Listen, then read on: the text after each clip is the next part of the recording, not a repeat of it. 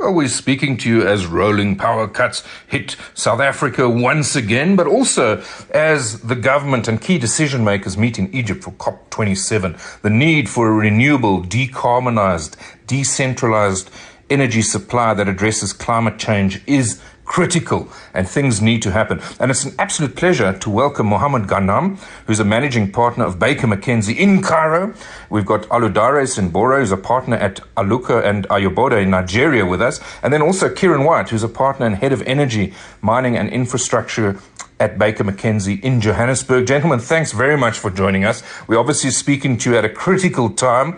And maybe if we can start with you, Mohammed, from Egypt, where it's all happening. Can you tell us a little bit about what's going on with COP27 this year? And I know you're in Egypt and you focused on Egypt and what the benefits are for Egypt, perhaps. But thank you very much for the intro. As you said, there's a lot going on in Egypt right now in Sharm el-Sheikh. The city is buzzing with leaders and presidents and press and everybody. I think COP27 gives Egypt and Africa as a whole a golden opportunity to be in the center stage of this very important topic. Reinforces, the continent's and Egypt, of course, commitment to the Paris Convention and to the National Climate Change Strategy of 2050. I think climate change is becoming really a very critical issue that the common person is feeling it. We're seeing all the changes. We're seeing all what's happening in the agricultural and food security issues. Sure. I think it's a great opportunity to really bring the world's attention to this very important aspect of our life and future generations. So that's really what I think is happening now. For the first time in Egypt, and I think in Africa, we're seeing all this attention to climate change, which is becoming a real threat and also a real opportunity for Egypt and Africa as a whole. And of course, at the conference, they're digging quite deep.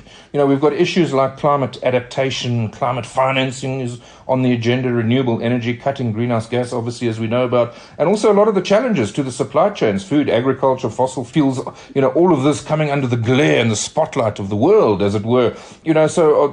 What is your thoughts on some of these issues so far, as far as the discussions are going?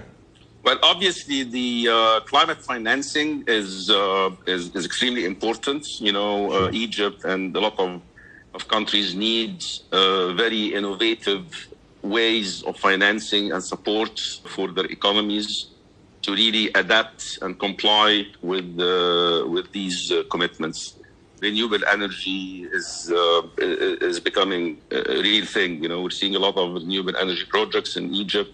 Green hydrogen, green ammonia, all these initiatives are really picking up wind very quickly.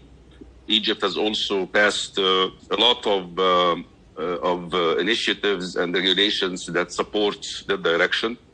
So in renewable energy, I think Egypt has progressed a lot in the last 5 years. We're seeing a lot of solar and wind projects across the country. The energy mix is approximately now 20% coming from renewable.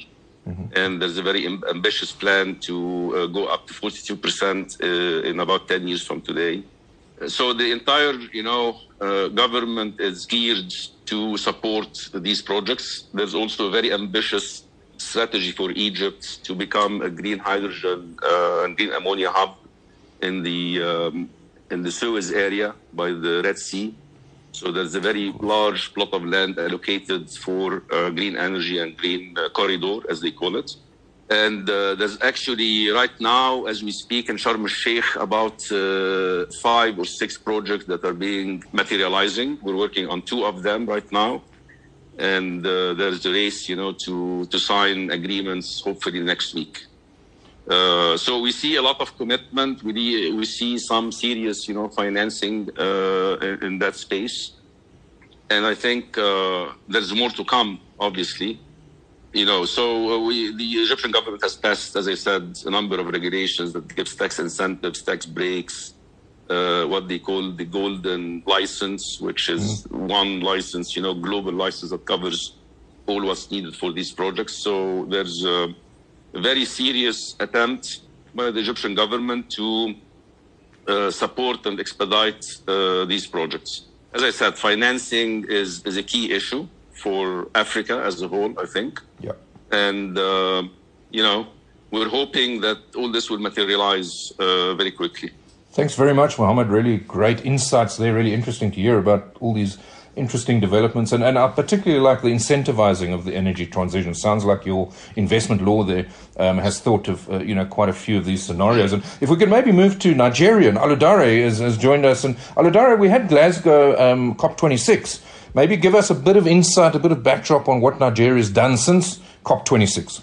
Thank you very much for the introduction, and thank you for having me. I think we need to look at Nigeria in the context of the fact that we're a country where we have significant energy challenges from power perspective, in the sense that we currently have less than 5,000 megawatts of power in a country where what is required is in hundreds of multiples of that.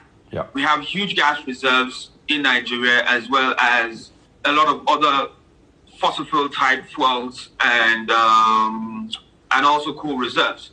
However, Nigeria has been a country where we've had significant issues with climate impact issues, flooding in several parts of the countries, even in places which are on the coastline, and other places which are not even on the coastline of the country. So climate change hasn't been something that we've actually really taken seriously until after COP26 last year.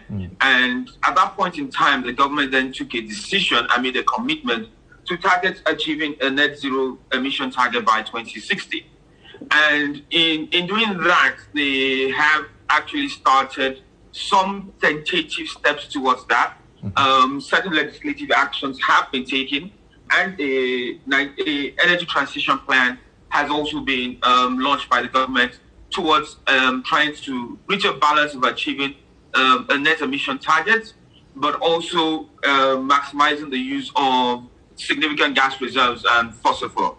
And when it comes to the petroleum industry, I think there have been some developments as well recently. Yes. So as part of the energy transition plan that we have, which targets us trying to reduce unconditionally our greenhouse gas emissions by 20%, and also reducing running to run factories, diesel engine generators running to run people's personal homes, and also people who flare gas in the gas fields at the petroleum head. So part of the transition plan the government has put in place is to try to reduce the quantum of gas flaring, penalize people who do gas flaring, provide incentives for people to monetize the gas reserves in Nigeria, improve our gas resources such that we can improve the capacity of our gas-fired power plants in Nigeria to improve the power supply in Nigeria. The other initiatives that the transition plan also has is that the government has mandated the NNPC, that's the National Oil Corporation, which has now become a public limited liability company, to achieve with an objective of pushing renewable energy projects in Nigeria, from solar power, especially solar power projects, in order to generate power and reduce our reliance on fossil fuel, as well as reduce our reliance on diesel generators. So a significant investment is going to be made around the gas side of the business, in gas infrastructure, and especially gas to power type projects, gas infrastructure, pipelines, LLNG plants, mini LNG plants, and things like that. Thanks very much, Oludare. Really interesting developments there, and this drive towards the energy transition seems to be taking shape quite nicely. And so if we can move over to South Africa, and of course our president has been speaking in Egypt recently and has been launching quite a substantive plan. And so if Kieran White has joined us. And Kieran, maybe if you can just give us some insights on the latest developments, a lot happening as we speak. Yeah, morning everyone, and happy to do so, Evan. So everything, as Mohammed has said, is concentrated around the discussions and developments in Egypt. People may recall that the Just Energy Transition Partnership committed to provide funding to South Africa for its transition. And now that has culminated in the development of the investment plan that South Africa has put in place. And that's the acronym for that is JET, J-E-T-I-P. And this all is ties into the approved National Just Transition Framework that government has approved. And what this has got to do is got to bring South Africa up to its decarbonisation commitments while promoting sustainable development. Obviously, South Africa has introduced the concept of the just transition, which is to take care of affected workers and communities. So it's got to be a whole society approach in order to achieve this. So it's going to focus around electricity, the diversification, the distribution of electricity. It's going to concentrate around the transport sector in the new energy vehicles and a green hydrogen similar to Egypt. So there's approximately 98 billion US dollars is going to be required in the next 5 years, very substantial. And this would allow South Africa to meet its nationally determined contribution on greenhouse emission reduction. So in electricity, we're going to see decommissioning of fossil plants. We're going to see those plants being repowered, repurposed, using new clean technology. The transmission grid is going to be strengthened. And they're going to bring about a further expansion of the renewable energy procurement. In respect of transport, obviously, it's going to be the decarbonisation of the automotive sector, and then we come to green hydrogen as well, which Mohammed has dealt with. But cutting across all that is the investment in skills development and to ensure that people have sufficient capacity. Yeah, no, that's a good point. I mean, of course, putting this and the investments, putting this to work is going to be critical. And we hear this term, just transition, just energy. You mentioned JET, which is just energy transition, and then IP is the investment plan. But what is this just transition? You mentioned some of the community sustainability factors. That all comes into it, right? Yeah, absolutely, Evan. So I think the first thing about the investment plan is to build economic and social resilience in order to meet those national commitments that we have given. We then have to manage the transition risks, and we have to ensure social preparedness as South Africa diversifies its energy mix and grows new industries. So what this is going to bring about, apart from bringing about the reduction of carbon emissions, we need to transition employment. We need to have a look at the creation of green energy jobs. And this is going to change depending where we're located, because they're going to be impacted employees and impacted communities. And we also have to make sure we take care, we prepare, we have the necessary social infrastructure to support. And, this is taking cognizance as well as the intergenerational effects that this is going to happen. Yeah. So we're going to see a reskilling of the existing workforce. And, of course, we must also educate the future workforce. Yeah, no, that's fabulous. And as we're speaking on, of course, there's a holistic approach to this. The National Development Plan you mentioned, we've got a draft integrated energy plan, a renewable energy white paper's come out. There's a nationally determined contribution in this just transition framework that was mentioned. We've also got the Renewable Energy Independent Power Producer Procurement Program that's coming through. There's the National Energy Efficiency Strategy, the Green Transport Strategy, which was mentioned. There's talk of, Mpumalanga land being auctioned by Eskom, which is part of a diversified energy mix. And then amendments to the Electricity Regulation Act as well coming through. So there's a hell of a lot happening. I mean, maybe just in conclusion, Kieran, just to wrap up, that holistic approach, I mean, it looks like all the elements are there. It's now about implementation. Yeah, absolutely. So obviously important to have the foundation legislative frameworks in place, because we have to ensure that this whole transition is well managed as we transition to a carbon low life that we all want to live. And that's all going to be determined by the energy and climate policies that are in place or that are still under development. And there can be no trade-off between tackling climate change and supporting economic growth.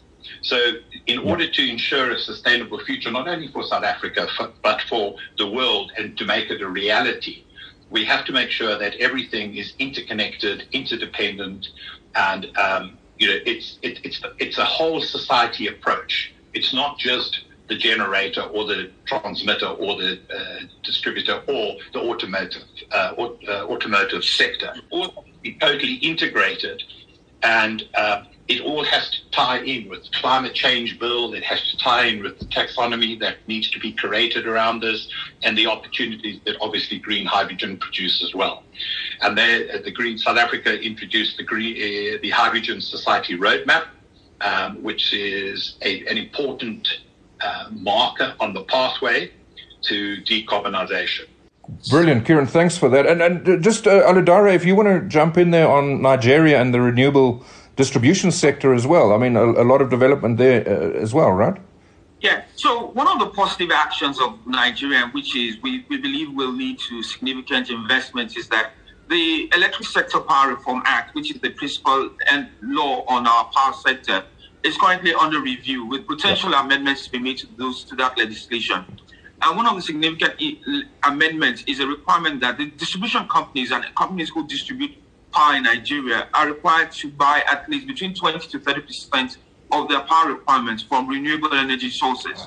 So what that will do is that it will push a lot of demand and requirements for us to have sustainable renewable energy projects in Nigeria, from solar panels, from solar power to potential gas and other types of projects. And a significant requirement for funding in that area. And we have actually seen some developmental funding being provided by the AFDB and infrastructure funds into this area already, whereby significant projects in the renewable energies are being pushed, and significant companies are also looking to establish and build local solar panels, batteries in Nigeria in order to help grow this sector. So we do believe that in trying to address the climate change in Nigeria, there's potential for significant improvement in our power sector over the next couple of years, and also potential for significant investments in different parts of the value chain. Thank you. Well, Mohammed, Dara and Kieran, thanks very much for joining our panel on energy and the just energy transition. Great to hear about what's happening on the ground and all the developments that are taking place, and also the challenges that need to be overcome. Very much a story of implementation. Thanks very much for those extremely valuable insights. Thank you very much. It's my pleasure. Thank you very much for having us. Cheers. Thanks, Evan. Thanks, everybody.